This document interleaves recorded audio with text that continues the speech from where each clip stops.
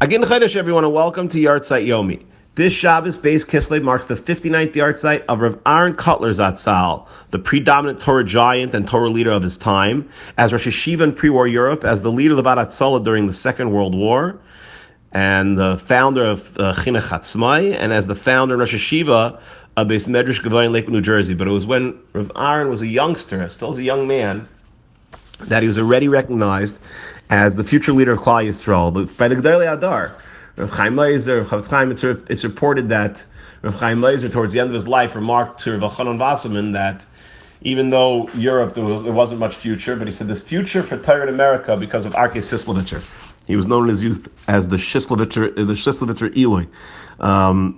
But so by the time Rav Aharon arrived on these shores, he already gained renown as a leading figure of the Torah world, and he arrived in San Francisco on Erev Pesach, 1941, and while the fire of Nazism was raging in Europe, he addressed the Olam in America. He said, Rabbi Isai, I did not come to save myself. I came to help save those that's still trapped in Europe. I need your assistance. And in post-war, he dedicated his life, he dedicated his whole life, night and day, to the building of Torah in America. And by leadership of Chinuch Hatzmai, he dedicated Torah in Israel. He dedicated his life to building Torah in Eretz Yisrael as well. And Rav Aharon was the greatest advocate of the primacy of Torah learning on a scholarly level, even during an age when few believed that the Torah scholarship of the level that was seen in the great yeshivas of Europe was possible in America. The Satmar Rebbe said of Rav Aharon by his Levaya, what Rashi says about Aharon HaKohen, Lahagit Shvacha Shel Aharon Shleshina, that Aharon didn't change anything from what he was supposed to do. Rav Aharon, said the Satmar Rebbe, Rav Aharon didn't change an iota from the Sorah of Torah primacy. And of course, it's very well known, his activism and his ga'oinus, that he had. Paris tells over when he was a bacher in Lakewood, in the early years of Lakewood, in the 1950s, he recalls with fondness the Shabbos Sudas, where 15 bachrim would sit around the Rosh Yeshiva, and everyone would ask from everywhere.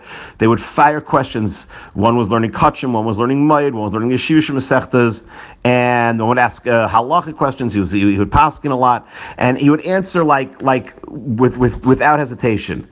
And there was a visiting Rav said, Rabbi said, he's answering every part of Shas like Klach Hayad with no effort. And they're like, wow, yeah, we never really noticed how amazing that is.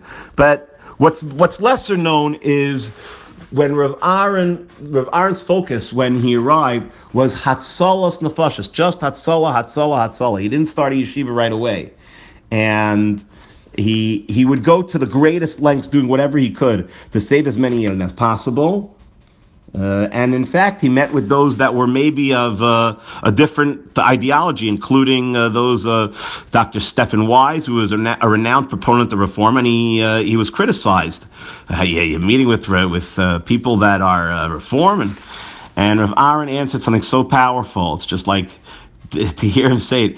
Rav Aharon said, "I would prostrate myself before the Pope if it meant saving one Jewish finger." It's amazing. His chachma in dealing with, even in Mili D'Alma, is it's so amazing to see that they wrote a memorandum, they wrote a whole note to Washington, that to the president to help out, that they wrote that after 2,000 years of murdering innocent men and women and children of our people, it's sad that it's being carried out today as well. And Rav Aharon said, no, that's not a good line, because Ken Roosevelt, if you're going to tell him that 2,000 years of murder, he's going to say, okay, so this is the minhag, let them keep doing, let it be done for another year.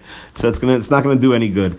And famously, it's known that Rav Aharon once made a trip down to the Treasury Secretary Morgenthau, who was very powerful in the government to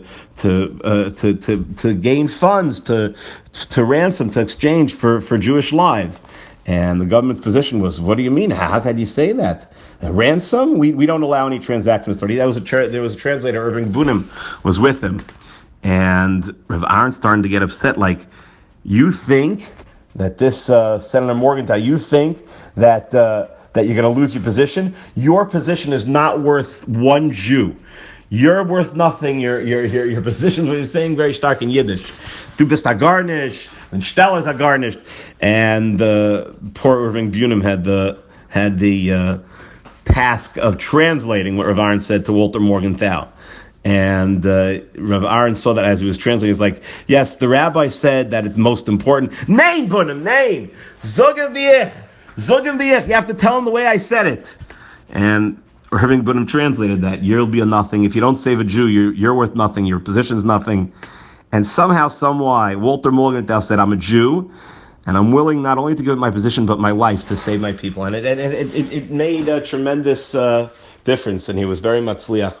It's it's something eerie that much later, about 36 years later, it was the mashgiach of Lakewood, Nassim Meir Wachtfeigel, who Rav Aharon tapped to, at the beginning of Beis Medrash Gevurah, Rav Aharon tapped him to serve as mashgiach, that Rav Nassim Wachtfeigel, Zichron Levacha, also passed away on Beis Kislev on the 36th yard site of Rav Aharon Kotler. Te Zichron Bruchim, Zechusam Yagin Aleinu.